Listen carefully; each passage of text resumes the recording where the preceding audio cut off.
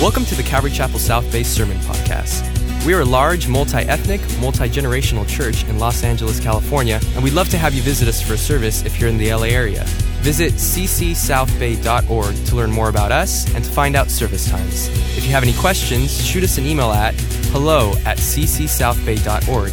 Enjoy today's sermon, and we hope to see you at church soon. As we turn our attention now to this third saying, you might have noticed that we've moved from "Father, forgive them, for they know not what they do," to "Today you'll be with me in paradise," to this third saying, which at first glance almost seems cruel. It nearly seems like, what is Jesus getting at here? But I think once we dig into this a little bit, you'll see that this is perhaps one of the most tender and personal things that Jesus says ever in the entirety of what is recorded in the New Testament that he spoke. Beautiful words, again from the cross, the third saying, verse 25, "And now there stood by the cross of Jesus." Remember, we saw 3 crosses, 2 thieves. Jesus is the focal point of this whole scene. The cross of Jesus. His mother. His mother's sister. Mary, the wife of Clopas. And Mary Magdalene. So there are 4 ladies. We're not told about any of the apostles or the disciples. In fact, we know that they are not there, except for John. But there are 3 ladies named Mary and Mary's sister. And when Jesus therefore saw his mother, pay very close attention to the words that follow. And the disciple whom he loved standing by, John, not wanting to embarrass himself, simply says the disciple whom Jesus loved. That would be John. He said to his mother, so Jesus acknowledges that his mom is at the foot of the cross. But notice what he says. "Woman, behold your son." And then he said to the disciple, that would be John, "Behold your mother." And from that hour, that disciple, who would be John, took her into his own home. Would you pray with me? Father, thank you for the beauty, the tenderness, the incredible care, and the exposure of the universal need for all of us to call Jesus Lord. Father, thank you that this passage acknowledges the fact that Mary, the mother of Jesus, needed her son to be Savior more than she needed him to be son. And so, God, we ask that you would speak to us through this time we'll spend together. We acknowledge you as King and Lord of our lives. Bless your word as it is imparted to our hearts. We ask this in Jesus' name. Amen. I want to ask you a question. And it is the question. If you ever want to know what the central question of the Bible actually is, I'm going to give it to you right now. Who is Jesus to you? Who is Jesus to you? You see, that is the question that every human being will have to answer.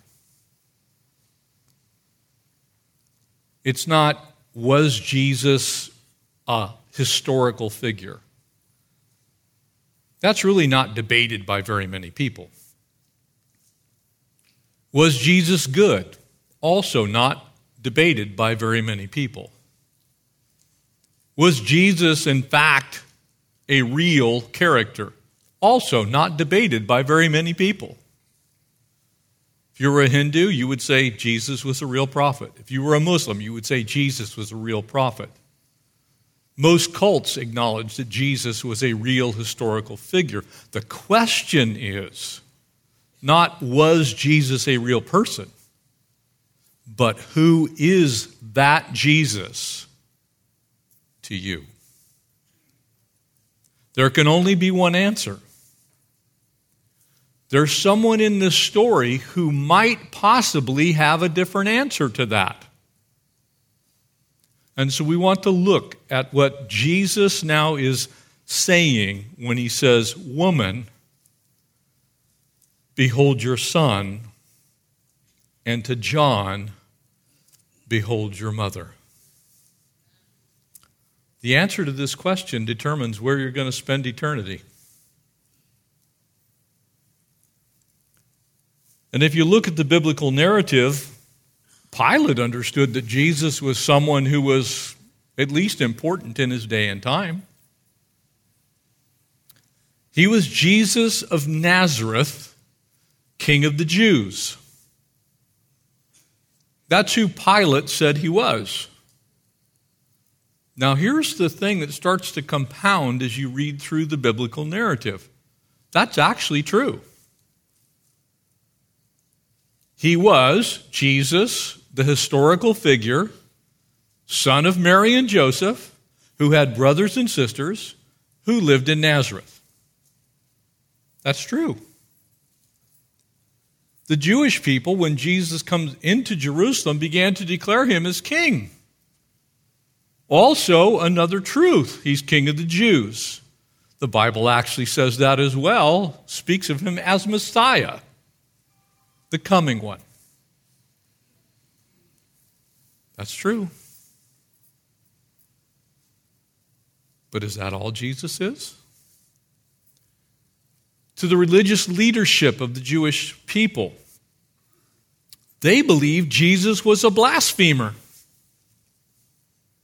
That's who they thought he was. He had said a number of things that didn't fit their religious narrative of what should be said out of the mouth of someone who was Jewish.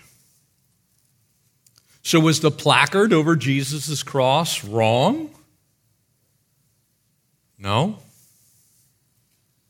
But was it telling you everything? Also, no. According to those religious leaders, had Jesus said something they didn't like, that's also true. So in their view, he was a blasphemer. From God's view, he wasn't. From man's view, he was.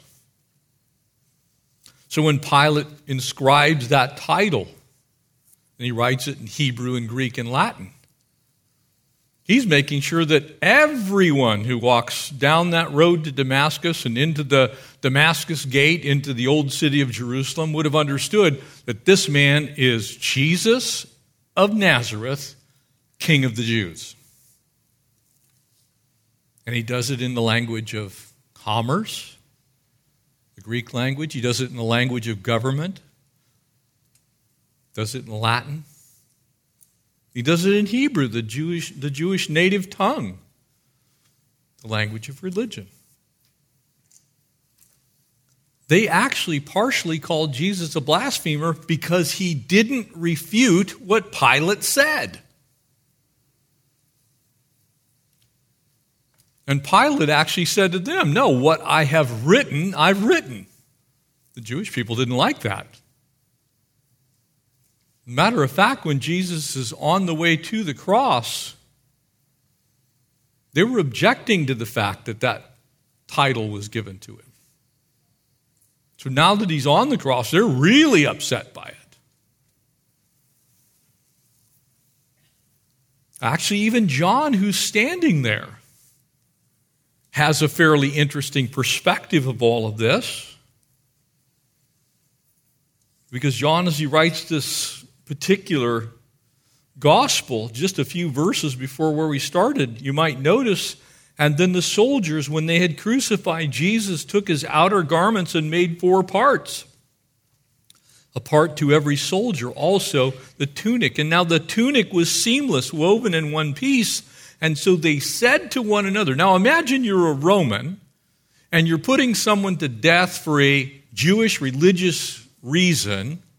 Do you think you're really going to care about what the tunic is like? You think you're going to be overly concerned with the clothes of a dying man? The answer is pretty much no. And yet they said to one another, let us not tear it, but cast lots for it, to decide whose it shall be. And John actually reminds us that the 22nd Psalm says that very thing about Messiah. David wrote those words 1,000 years earlier. And here are some Romans that if they thought they could do something to make this whole scene a bit more of a mockery, they surely would have. But they fulfilled Scripture in the fact that they did not tear up Jesus' tunic. John understood that Jesus was fulfilling prophecy. But can that save you?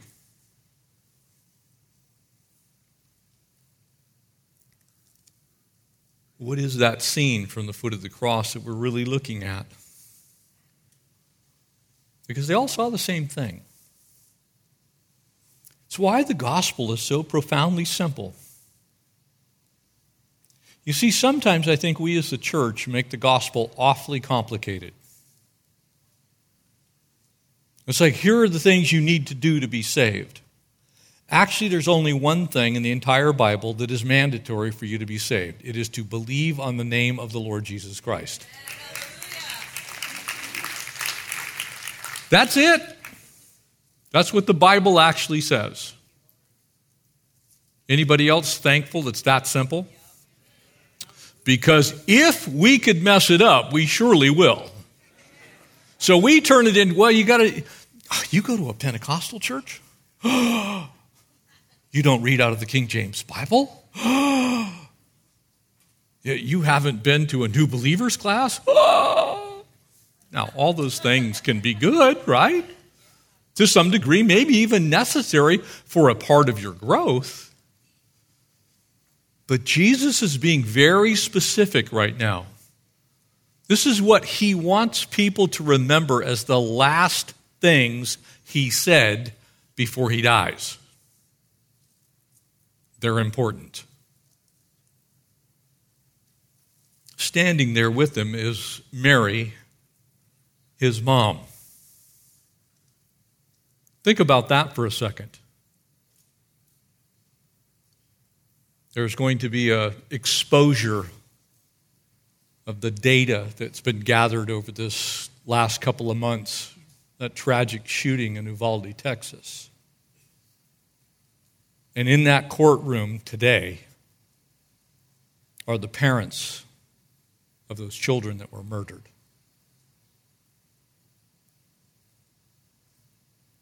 You think maybe they had a vested interest? You think maybe their hearts are just absolutely rent right now? You think those teachers that gave their lives, their loved ones aren't in the same place? Now imagine that your son, like those children,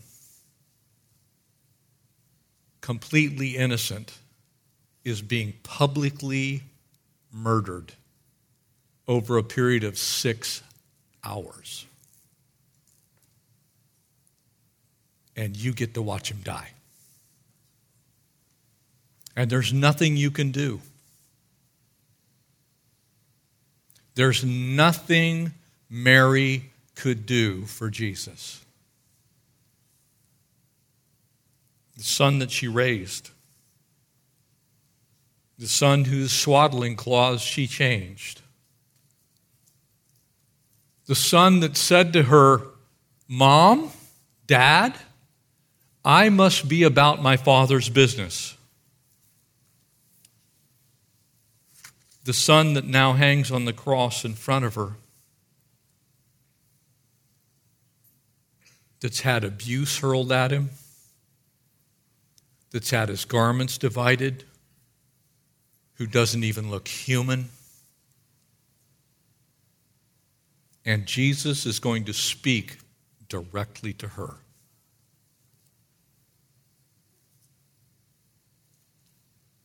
And he doesn't call her mom. There's a reason for that. You see, like it or not, whether you grew up in a home to where Mary was deified, Mary's not God. She's not the co-redemptrix. Beyond the fact that she bore Jesus physically into this world, Mary was a sinner who needed a Savior. And that is proved in this passage. Because Jesus takes a very specific line when he says to her, "Woman, behold your son."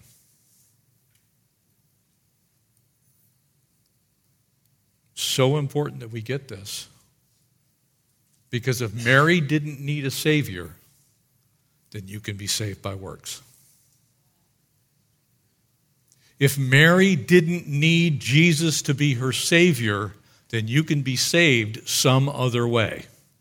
And Jesus is not the way and the truth and the life, and you can come to the Father some other way. Jesus is settling that issue right here at the cross. The truth of the matter is Jesus is Lord of all, including Mary. Including Mary. She had no special position in the eternal things. Worthy of our honor because of who she is? Oh, absolutely. You know, I don't know about you, but I'm not going to disrespect Jesus' mom. It's probably not a wise idea. But she was nonetheless Jesus' mom. She was not the co-redemptrix. There was nothing about her. The Bible actually declares that she was just an average woman upon whom God's favor rested. The reason Jesus says this is Mary needed a relational reset. Mary needed to recognize who she was in this very moment, because in this moment, if she does not realize that she needs Jesus as her Savior more than Jesus as her Son, then perhaps that relationship will stand between her and eternity.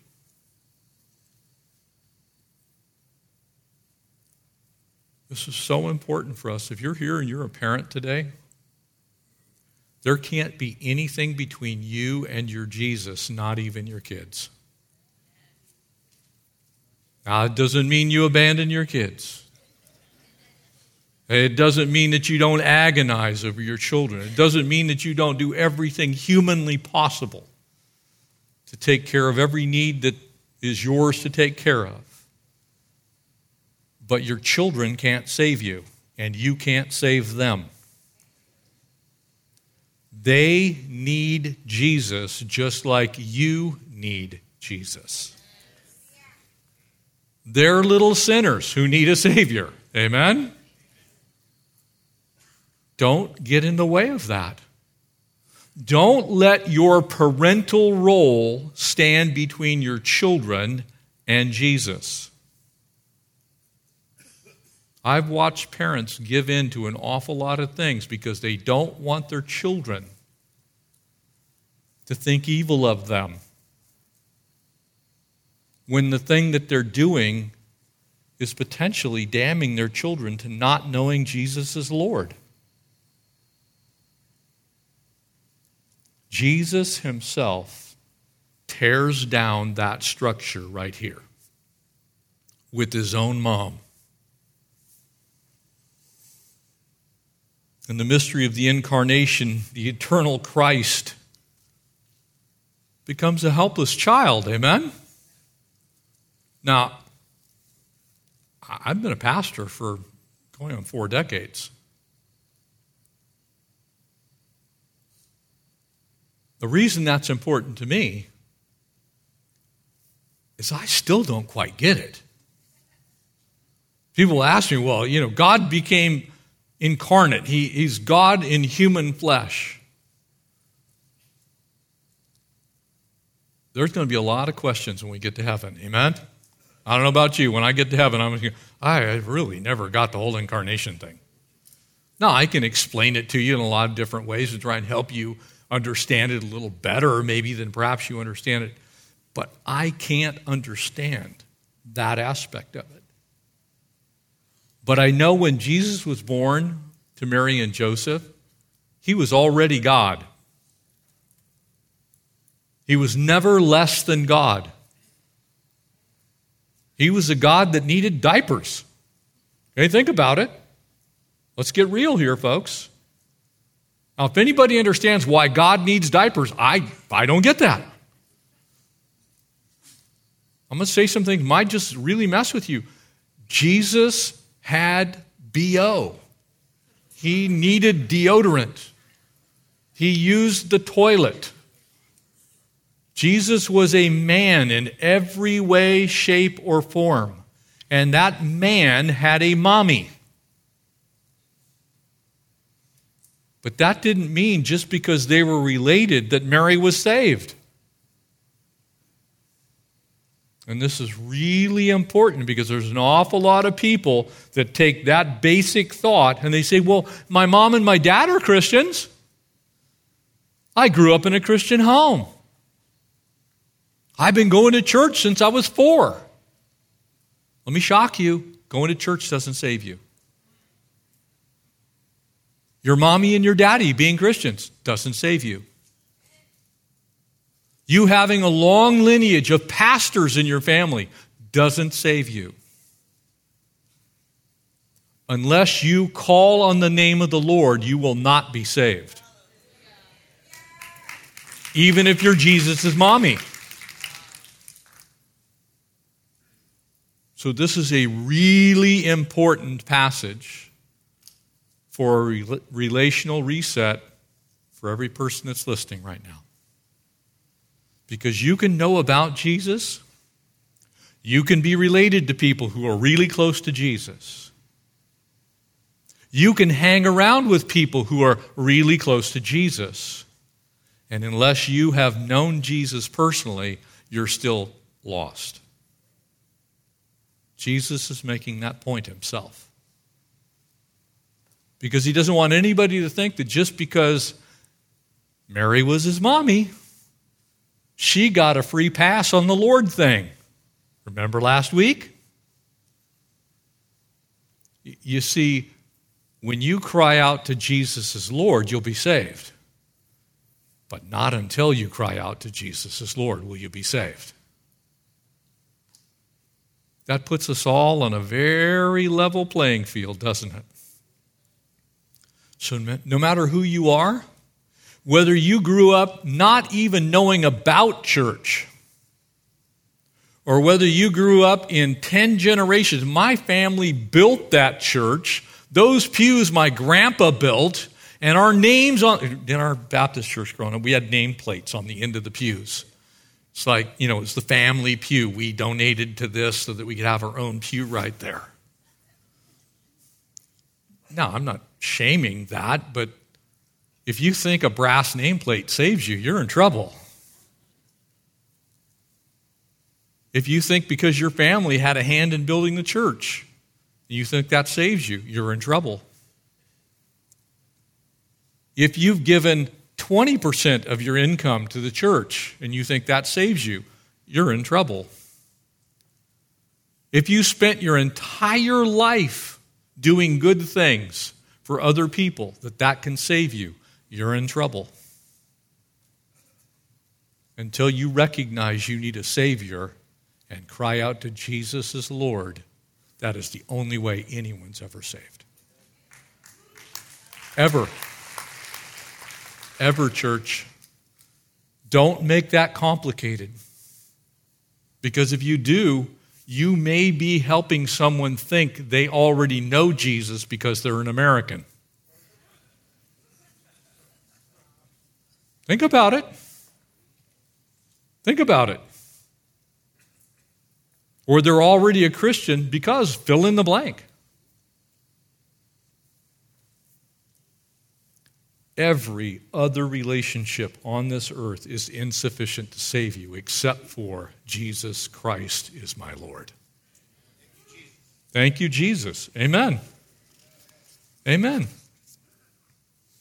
Simeon, in his prophecy about the child, Jesus, in Luke chapter 2, said this, "And Simeon blessed them and said to Mary his mother, Behold, this child is appointed for the fall and the rise of many in Israel,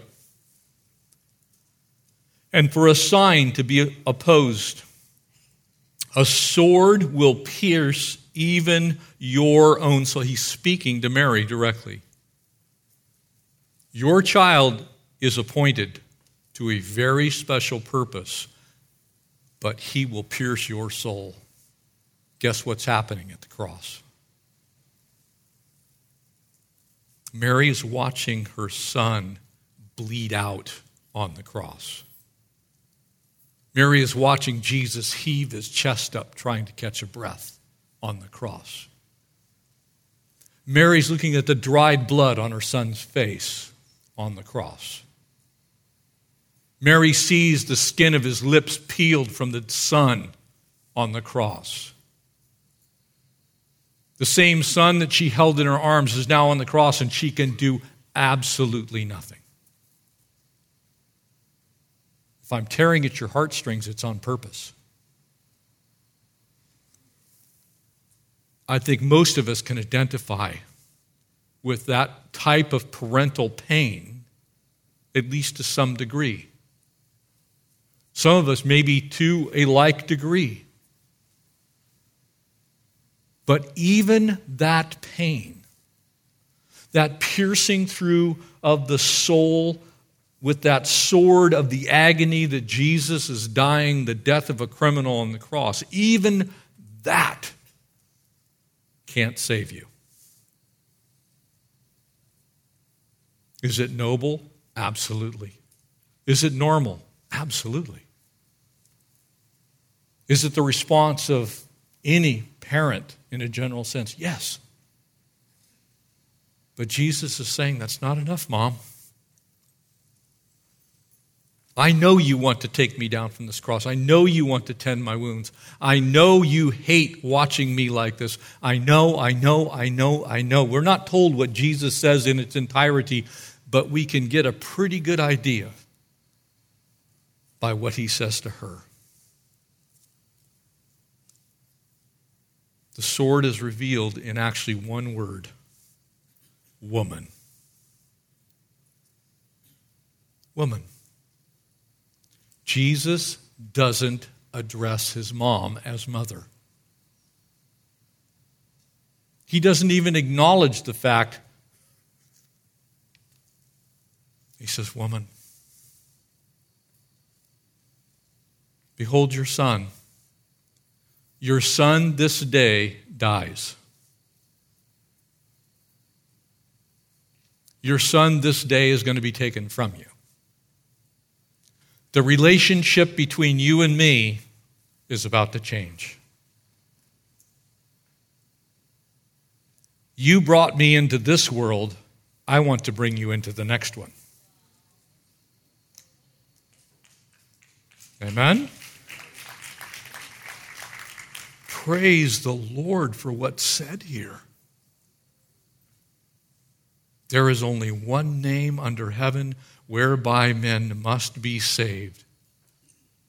It is at the name of Jesus that every knee will bow and every tongue will confess that Jesus is Lord, including Mom, Mary. No shortcut. No free pass. No, well, except for you, Mom. I mean, after all you've been through. No, Jesus was actually reminding her of what he had said. I must be about my Father's business. After Jesus goes to Jerusalem and he begins his teaching ministry and he comes back to Capernaum and he goes back home to Nazareth, you might remember that Mark's gospel basically seems to indicate that his neighbors thought Jesus was having a nervous breakdown. He'd gotten a Messiah complex. And so the whole family comes. It's like they're trying to talk Jesus into coming down off of this thing. It's like, what's going on with you? Matthew's gospel in chapter 12 records it this way. That crowd says, your mother and your brother are outside wanting to see you. And Jesus spoke to that crowd in Matthew 12 and said, who is my mother? And who are my brothers?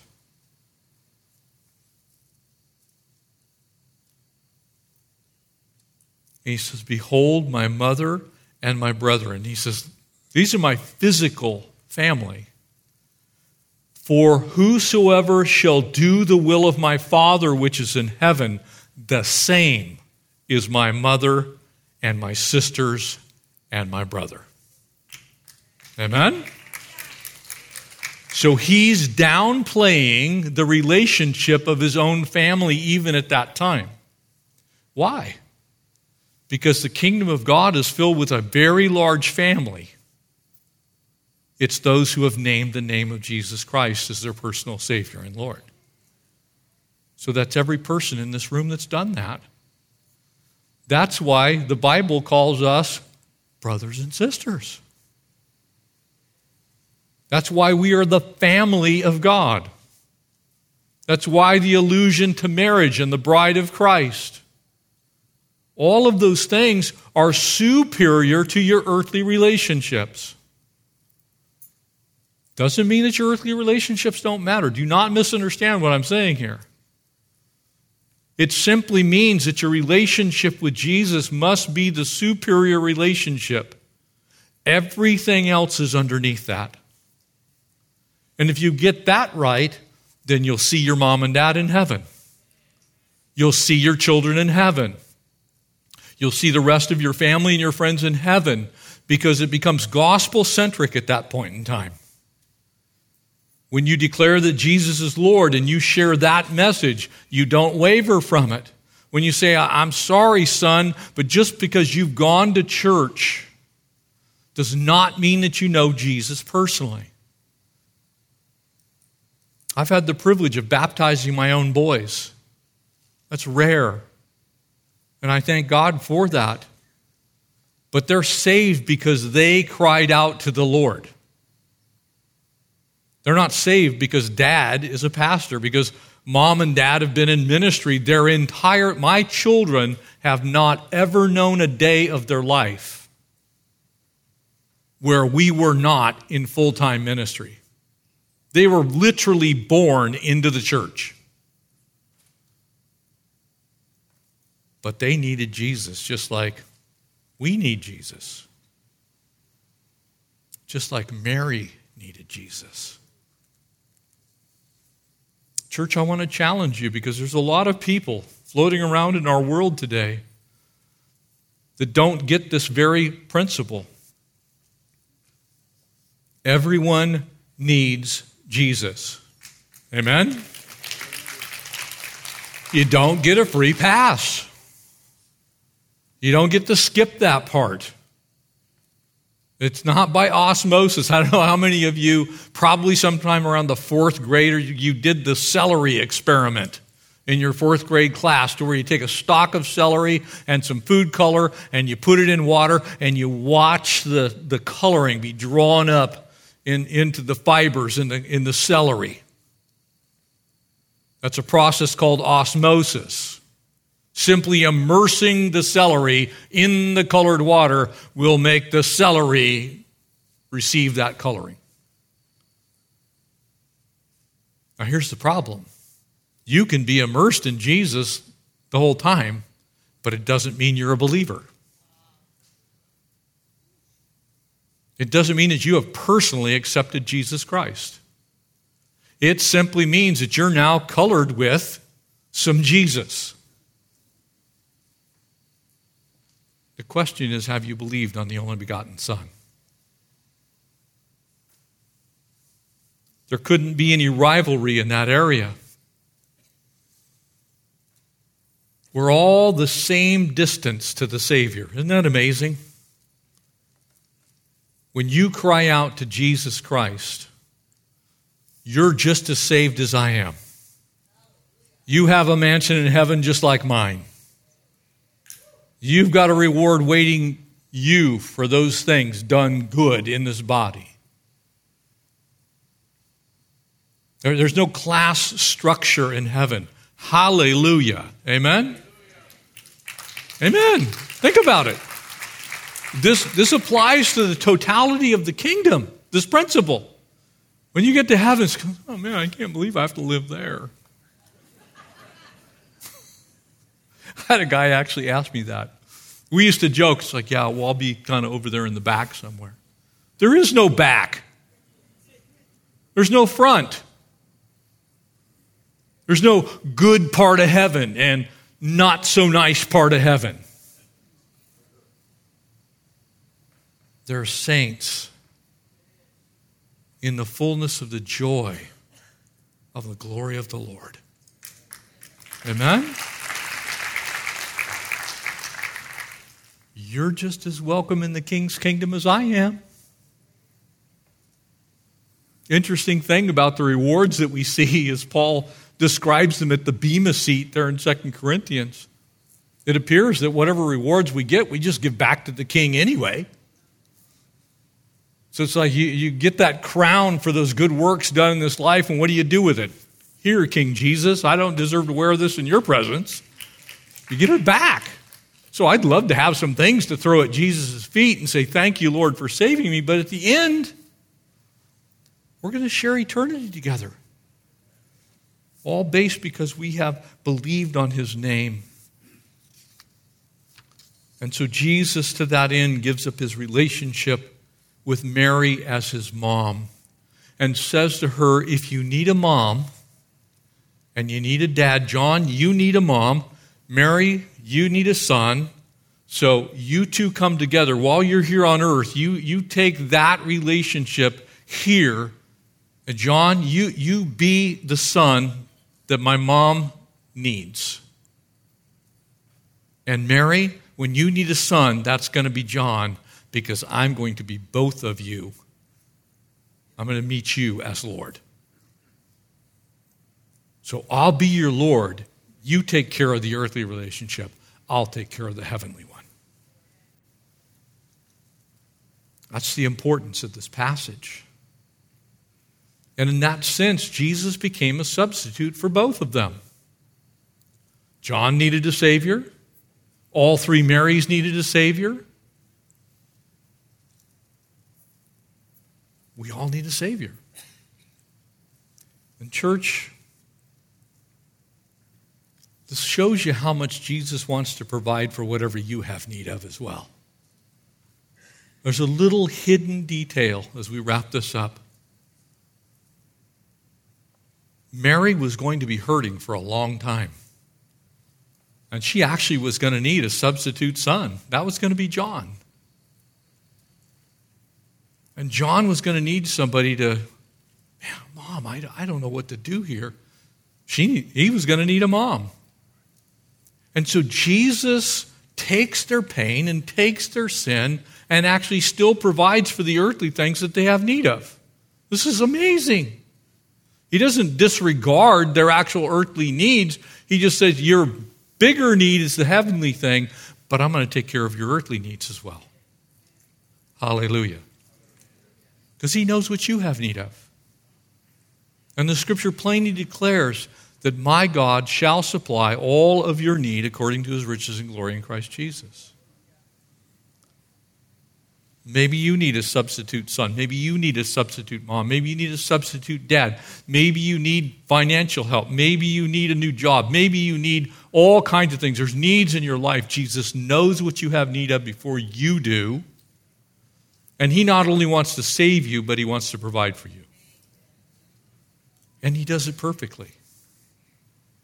We find no record of Mary going, well, I don't like him. Or John going, your mom, she lives in Nazareth. Can anything good come of Nazareth? Jesus cut himself off from a mother's love to provide for our salvation. In other words, he was the suffering substitute for each of us. What Mary learned that day, prayerfully, we have all learned. He basically says, John, take care of my mom. I have somewhere to go. I have something I need to do. I'm going to go from this cross to a tomb of Joseph of Arimathea. And you can't follow me there, but my mom is still going to need help. Would you help her? Mom, you're going to want a son. When those days come and you just need to touch somebody, John will be there for you. You can rest in that. So as he terminates the one relationship, he opens up the whole new relationship as Savior, as Lord. And when it was all said and done, as Jesus was laying in the tomb, John had what he needed. Mary had what she needed. And Jesus was going to do what we all needed, which was rise on the third day. Amen? That's the message that the church still has to share with the world. In that sense, as Jesus substituted himself for us on the cross, we now substitute for his substitution. In other words, we stand in. We tell people, you need Jesus. We share the good news of the gospel so that men can be saved, women can be saved, so that those who don't know the truth can know the truth, and the truth can set them free. We're just simply carrying on the family tradition. Look, I'll forgo these things. That's why the Apostle Paul said it so correctly.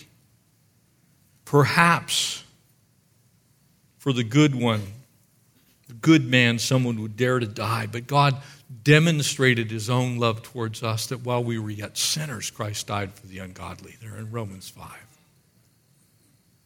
You see, that was the needful thing. It's still the needful thing.